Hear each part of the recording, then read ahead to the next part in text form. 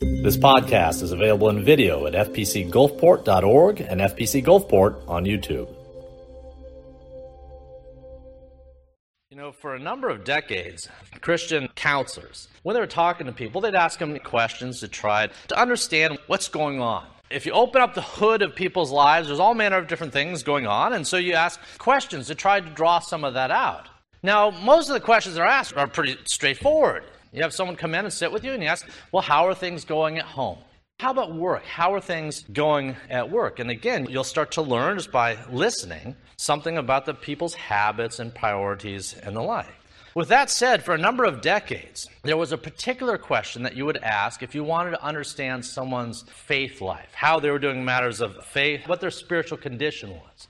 There was one particular question that was asked by Christian counselors, and that is, tell me about your church life. We've talked about your work life, your professional life. We've talked about your family life. Tell me about your church life. Church life in this context is a euphemism for your overall spiritual condition. You ask someone about their church life, what you're really asking is how are they doing in matters of faith? Now, once upon a time, that was a more normative question. It really isn't anymore. Instead, you hear something different. You'll hear a question asked, how is your spiritual walk? Now, what do you think the distinction is between asking someone about their church life and asking about their Christian walk? Well, the distinction is that one of those two things occurs in community with others. When you think of church life, you think of one's engagement not only in Scripture and not only in prayer, but also with a body of believers. Both are appropriate phrases, however, they emphasize different things. A number of years back, this would have been maybe 2010, this was in my first church in Wyoming. Our family was invited to an orchestra performance.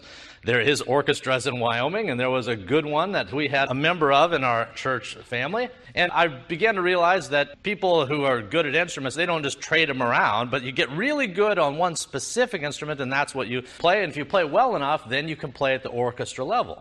Well, the individual in our church, this lady who had an instrument she played, the instrument was called the bassoon. Does anyone know what a bassoon is? Well, you got better musical training than I do.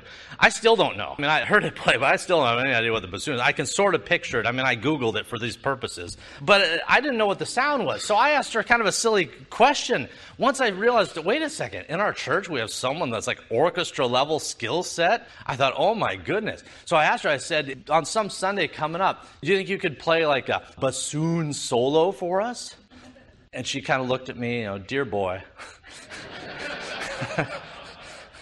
That really wasn't the way it works. You don't go to hear someone play the bassoon any more than you'd go to a tuba soloist or an oboe or something. There are certain instruments that work well in concert with other instruments, but in of themselves don't have the same effect. Well, the same is true with believers. You and I reach our best notes. We contribute to the best overall kingdom sound when our voices and our efforts occur hand in hand, arm in arm with other believers, in concert with others. We're not spiritual soloists, so to speak, but we're supposed to be accompanists that work one with another. Now, this is not just conjecture. It is the overt teaching of today's text, and let's go ahead and bear that out now. I'm going to start with verses 38 through 41, and let's work our way through the balance as we usually do. Okay, verse 38. Peter is speaking to many there on the hillside, and he's trying to sow seeds of repentance to draw people into the faith. So verse 38. Then Peter said to them, repent. Let every one of you be baptized in the name of Jesus Christ for the remission of sins, and you shall receive the gift of the Holy Spirit. For this promise is to you and to your children, to all who are far off, as many as our Lord God will call. And with many other words, he testified, he exhorted them, saying, be saved from this perverse generation. Then those who gladly received his word were baptized, and that day about 3,000 souls were added to them. All right. Let's remind ourselves when this is happening. Sometimes we open the book and we look at a passage and we don't remember the context. So when is this happening? Well, by the time you get to chapter 2 of Acts, two main things have already happened in the life of the early church. The first one is this. Jesus was dead, buried, and resurrected. That's number one. And number two, something happened in Acts chapter 1. We call it the what? the ascension. Jesus went up into heaven. So you have Jesus, he's risen, he's seen everybody for 40 days. People have seen him. There's eyewitnesses. This guy is alive. He's taught and spoke. In Acts chapter 1, he goes up into heaven. So, Acts chapter 2, where are we at? Well, we are truly, at this point, at the very infancy, the infancy stage of the early church. This is a church that's so young at this point, in fact, that it's still being led by the original apostles. Now, when we look at verses 38 and 41, this is the last part of a sermon that the Apostle Paul had given in order to point people to Jesus. And he tells them, he says, you look at the world around you. Things are bad. And I entreat you to be saved from this perverse generation. It isn't just our generation where things are weird and wild and wacky, but even in the first century, they could look around and say things are bad. So be saved out from under them. But if you'll notice, if you were to read all of Acts chapter 2, Peter not only entreats people to repent and be saved, but he's really direct about the problem that we have is sin. He doesn't tell the people that Jesus came to give you your best life now and the like. He says, you have a real problem. The problem is that you're sinners, and the wages of that sin is death. Repent. Be saved. Come out from this perverse generation. So he identifies the problem, but he also points to Jesus Christ repeatedly, and he's talking to some of those who are among the group who crucified him.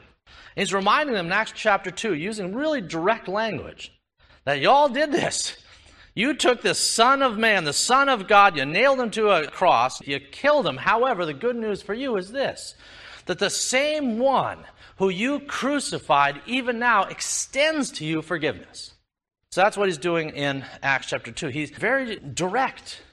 He doesn't pull any punches. He just tells them the unvarnished truth. And as a result of telling people the truth, what happens? Well, we see in verse 41 that hearts are changed. Why? Because the truth, the gospel, is the power of God unto salvation, if we have the will and good sense to proclaim it. Well, Peter did. He speaks to people. He says, this is the truth, and God uses what he says, the preaching of the word, to convert and change their hearts. It's very straightforward what he did. It wasn't flashy, it wasn't dressed up, but it was effective. Now that brings us to the first observation of something they did right in the early church, which every church of any generation must also do, and that is preach the word. Not preach things about the word or to the side of the word or what I might think about the word so much as opening the book and saying, thus saith the Lord. This is sound teaching, sound doctrine, and it is the first hallmark of a healthy church. Okay, let's look at verses 42 and 43.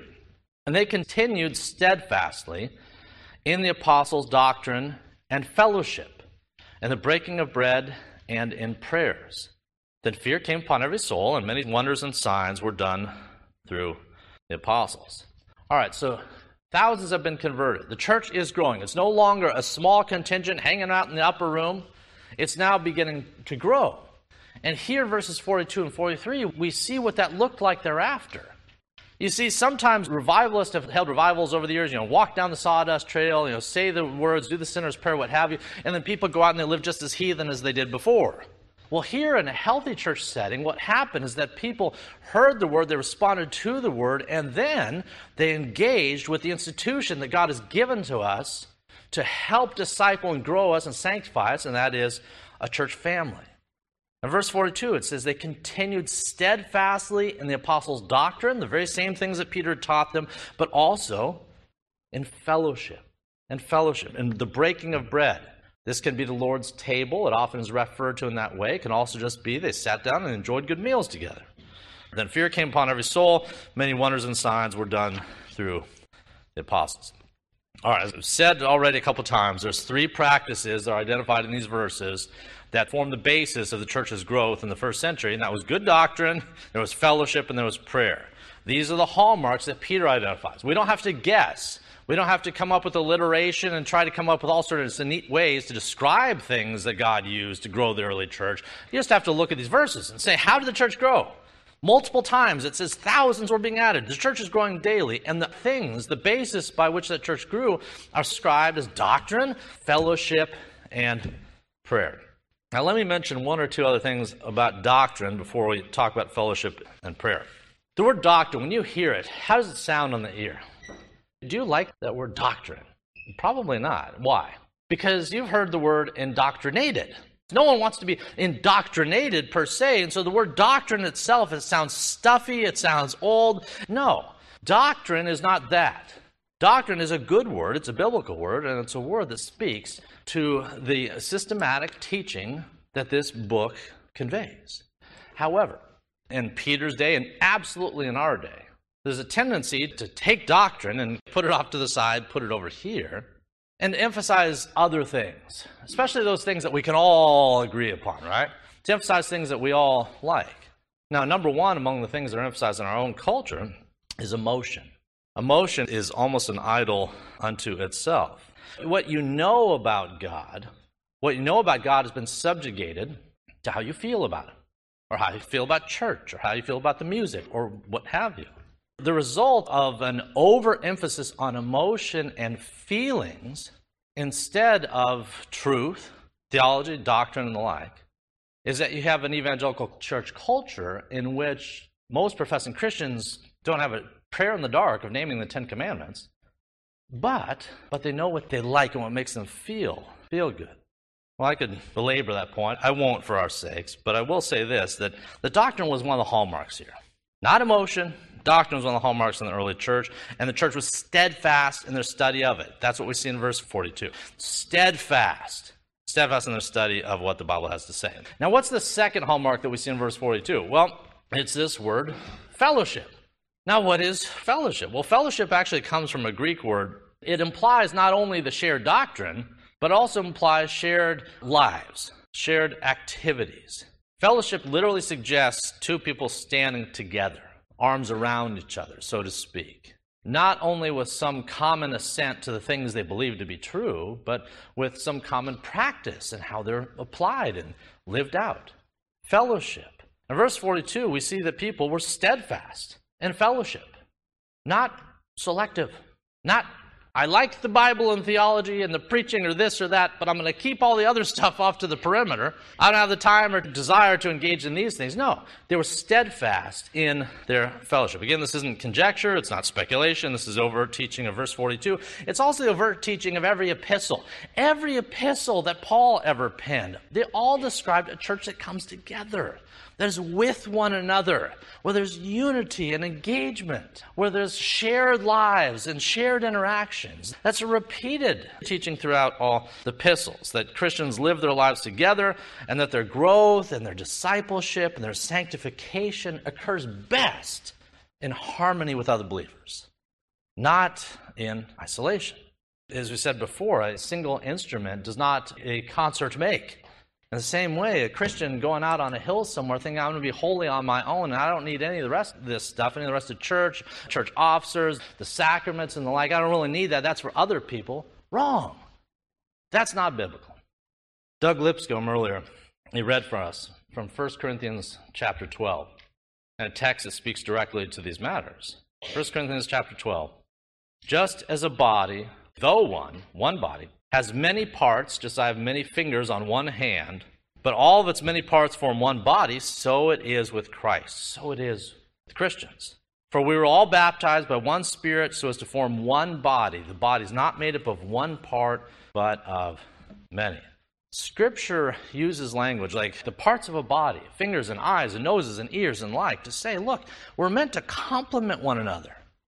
You can't just take off the nose and go set it over there. Every part is meant to function in concert with the other parts. It's true in anatomy, it's true in a church. And so we're harming ourselves when we do the equivalent of lopping off the nose and thinking that we can go off and be holy and do our own thing over there. And where we keep everything else and everyone else off to the side. Scripture tells us we're members of one another to the degree our individual circumstance allows, to the degree our individual situation permits. Some people's health concerns do not permit this, but we are called to the degree that we are able to fellowship with other believers. All right, so we've talked a little bit about the first two items. We talked about doctrine, we talked about fellowship. The third hallmark that we see that was manifest in the early church and which we should seek to apply to the greatest extent we can in the modern church is this: prayer. Back in the Old Testament, there was a famous prophet. There was a lot of famous prophets, but the one I'm thinking about is the man named Elijah. In the book of James, years later, centuries later, James described Elijah. He said Elijah was a man with a nature like ours. So he's flesh and blood, just like you, just like me. Elijah was a man with a nature like ours, and yet he prayed earnestly that it would not rain, and it did not rain on the land for 3 years and 6 months. And then he prayed again. And then the heavens gave rain, and the earth produced its fruit. You know, Elijah is one of the most effective men in the entirety of Scripture, one of the most effective believers of all time. With that said, the effectiveness of Elijah's entire ministry can be boiled down to just 2 words. He prayed. Elijah, James is saying, he's just like us. This is not a demigod. No. James says, look, this guy was like you, he was like me, he was a man of flesh and blood, and given to the weaknesses that we have. You remember him curling up crying under a broom tree one day because he couldn't figure life out? Elijah was like us. And yet, Elijah did something that maybe we have trouble doing, or at least doing regularly, and having confidence in it as we do it, and that is he prayed. He prayed. And God responded. In the same way, verse 42 of today's text identifies prayer as a key component in the early church. If you go a couple of chapters later in Acts, you'll see that prayer was the basis by which when the saints came together and prayed, the entire building shook. We underestimate prayer so much. Even we who theologically know better. We underestimate the value and necessity of prayer. Do you know what the hardest ministry to start in a church is? The prayer meeting. The prayer meeting.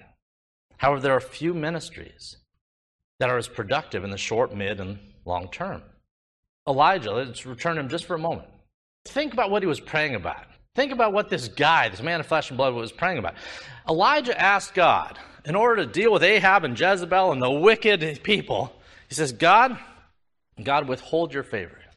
God, withhold the rains. He asked God to change the weather system of the entire planet for over 1.5 years, and guess what? God did it. Now, was this part of God's grand plan all in all? Yes, absolutely. And yet, he unfolds prayers into what he does. That was the case for Elijah. He folded just the boldest prayer you can imagine. You know, and occasionally I've been driving like long distance. I say, dear God, don't let it rain while I'm driving ahead. Occasionally I've had just enough faith to ask God to not let me hydroplane in the next hour as I'm trying to get to the airport or whatever. Occasionally I've had that kind of faith, but the sort of faith that prays on this scale, it sounds like it's beyond us, but it's not. Elijah was a man with a nature just like ours. In that sense, he had no advantage that you don't have when you approach the throne of your Maker. If he had any advantage, it was this. He believed some of the very things that he talked about. He believed strongly with regards to prayer. You and I believe matters of faith. We believe doctrine and theology, but he believed that prayer could make this sort of change. And these are the sort of bold, strong prayers that God not only asks us to take to him, but which he loves to validate. All right, let's look at verses 44 and 45. Now all who believed were together. They had all things in common. They sold their possessions and goods, divided them among all as anyone had need. You know, in John 13, Jesus made a famous statement about how the world would learn to know the Christians, how they will know us. Do you remember what he said? What Jesus said was the means, the way by which the world would know Christians? What was it? They'll know us by our love. They'll know us by our love, specifically our love for one another, specifically by the degree to which we show compassion and empathy and grace to one another as brothers and sisters should. The world looks at that, and that's different than what you see in the cutthroat world around us. The world looks at that and says, that's different. The way they interact one with another, the way they build one another up, the way they come alongside each other when they're hurting, the way they celebrate each other's lives, the way they grieve with those who are grieving. That's different.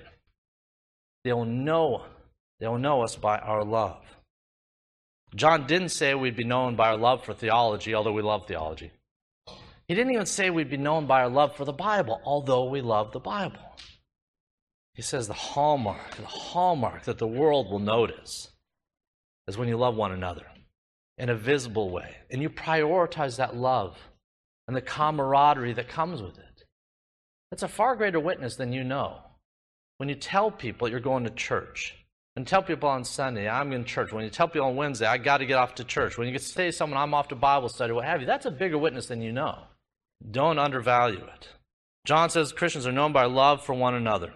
Our love for Jesus bears fruit, and our love for the people to our left and to our right this morning. And in verses 44 and 45, these relationships, they're not shallow.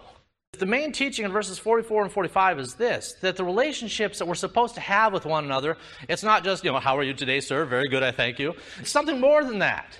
In verses 44 and 45, we see a sacrificial love, loving others to the degree that when we sense there's a need that they have in the body of faith, that we see, how can I help? How can I assist? How can I rush in and help take care of this problem? Now, is this text advocating some sort of communal living or socialism or fiscal paradigm? No, that's not the case. But what it is telling you and I, as Christians, is that we are to hold that which God has given us loosely and disperse it often to the people God has put us into community with. All right, let's look at our final verses now, verses 46 and 47. Verse 46. So continuing daily with one accord in the temple, breaking bread from house to house, they ate their food with gladness and simplicity of heart, praising God, having favor with all the people. And the Lord added to the church daily those who were being saved. There are certain things, certain activities that we do in intervals in life. How often are we supposed to go to the dentist? Every 6 months? Okay, every 6 months. Do we all do that? No. There's things we're supposed to do at intervals. We're supposed to get our eyes checked. We're supposed to go to the dentist. We're supposed to go to the doctor. We're supposed to do things at different intervals. There's other things. We do it at even closer intervals, such as going to work or what have you. There's things we do that we compartmentalize, and we say this is the time frame that is allotted for this particular activity. With that said, we also do that with regards to church. We compartmentalize it into a particular time. Now, something that North American evangelical Christianity has taught us that is not the teaching of Scripture is this, that the only time you need to worry about church is 1 hour on Sunday mornings. That's a byproduct of North American evangelical 21st century Christianity. It is not the teaching of Scripture. What is the teaching of Scripture? What did I just read? Continuing daily with one accord in the temple, breaking bread from house to house, they ate food with simplicity of heart and praised God, had favor among the people. You don't see in the early church, at the very time when thousands are being added daily, you don't see this compartmentalization where you say, as long as I hit church 3 out of 4 Sundays for 1 hour on Sunday morning, that's sufficient. The people who have sold that to you are not the people who wrote this book. They're people in a modern context preaching modern priorities. The priorities of Scripture suggest this, that you and I are meant to live out our faith in the context that we have regular interactions. Whether it's every day is beside the point, but our interactions are consistent, ongoing, and they occur at intervals other than just Sunday morning. Continuing daily with one accord in the temple, breaking bread from house to house, they ate their food with gladness and simplicity of heart. Verse 46 does not describe the sort of compartmentalized faith that we may have bought into at some point. Now, I'm not going to belabor that point, but as I said before, I'll labor it just long enough. As a Christian, it may be time for you to get more involved in the lives of the people in this very room. As a Christian, it may be time for you to get more involved in what you call church life. From breaking bread from house to house, we do that in community groups. We have 2 community groups meeting this very day. They're examples of how we take the faith and the heart and the relationships that we have for this hour and work them outwards into the week. This very afternoon, we've got a couple of these meeting.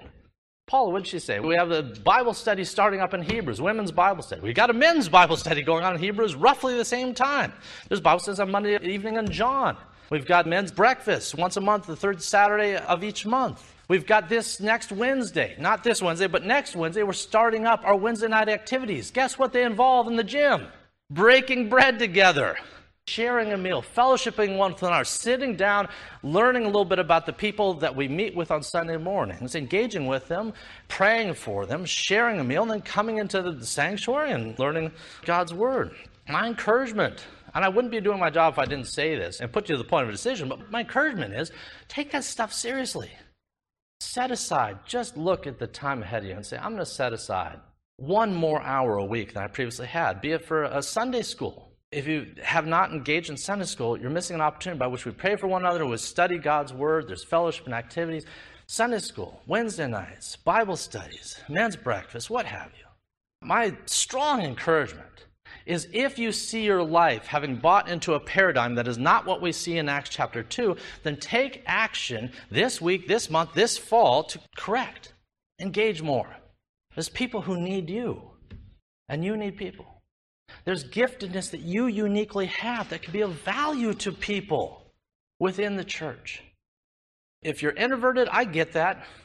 And yet, the mandate is not just for the social butterflies. It's for all of us to find ways to engage.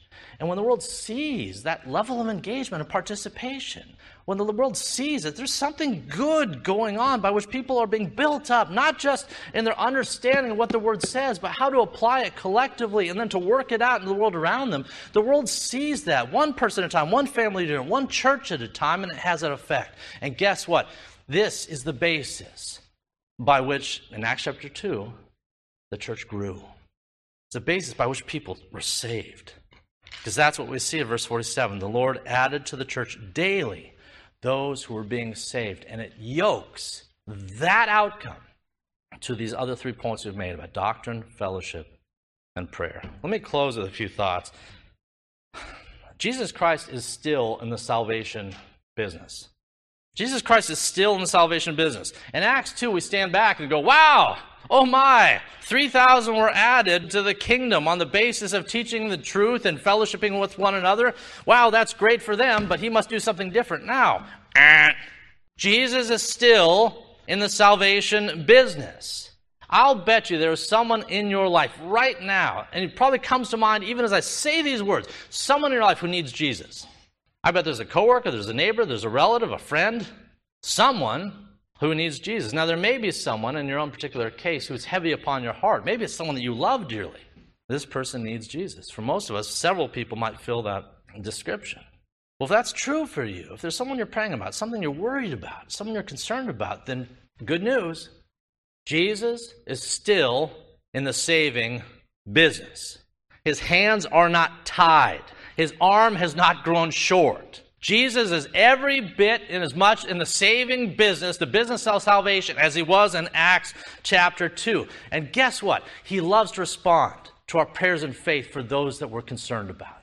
God loves to validate the prayer you have for someone that is lost. He loves to validate that by acting in the way that only he can act.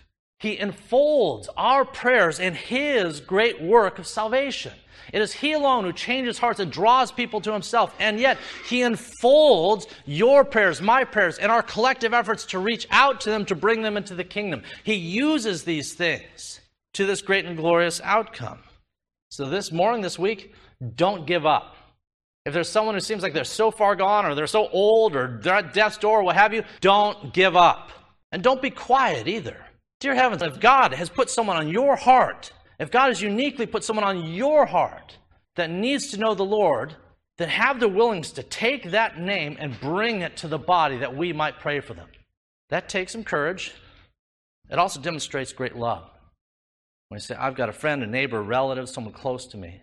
Oh, church, would you come alongside me in prayers on behalf of this person that God has laid on my heart? This is one of the many benefits that comes when we come together. This fall, my encouragement, there's someone on your heart that you know desperately needs to know Jesus. Among the many things you can do to be God's hands and words into that situation, you can also pray for them and invite us to. I promise you, you give me a name for someone to pray for, I will pray for them. And there's other men, there's elders, there's deacons, there's other individuals, the WLT, the congregation as a whole that might do the same. Come on Wednesday night as we pray for people. Come to Sunday school and put that name forward. I'll close with one that I'll ask you to pray for this week. It's a familiar name, but I want you to take it to heart, and I want you to lift this individual up for prayer. Every week for the past number of months, including what Doug Lipscomb said earlier, we are praying for the father of someone in this room that we love dearly. Amanda Kelly's father, Daryl Fleury. Someone needs to know Jesus. Pray. Be used this week on behalf of Amanda, on her dad, and the glory of God, to lift up this man's name, that God might act, and trust that this is the means by which the church grows. Very basic, humble, essential, ordinary means are the ways he grows his church. This week, this month, this fall, we'll pray for Daryl, we'll pray for others, that God might act, that he might be glorified, and others might be drawn to him, utilizing the church as his human instrumentation here on earth to effect it. Let's pray. If you'd like to check out additional recordings or videos by Dr. Toby Holt, please visit our website at fpcgulfport.org. And if you're on the Gulf Coast, come join us at 11 a.m. Sundays at First Presbyterian Church of Gulfport, Mississippi.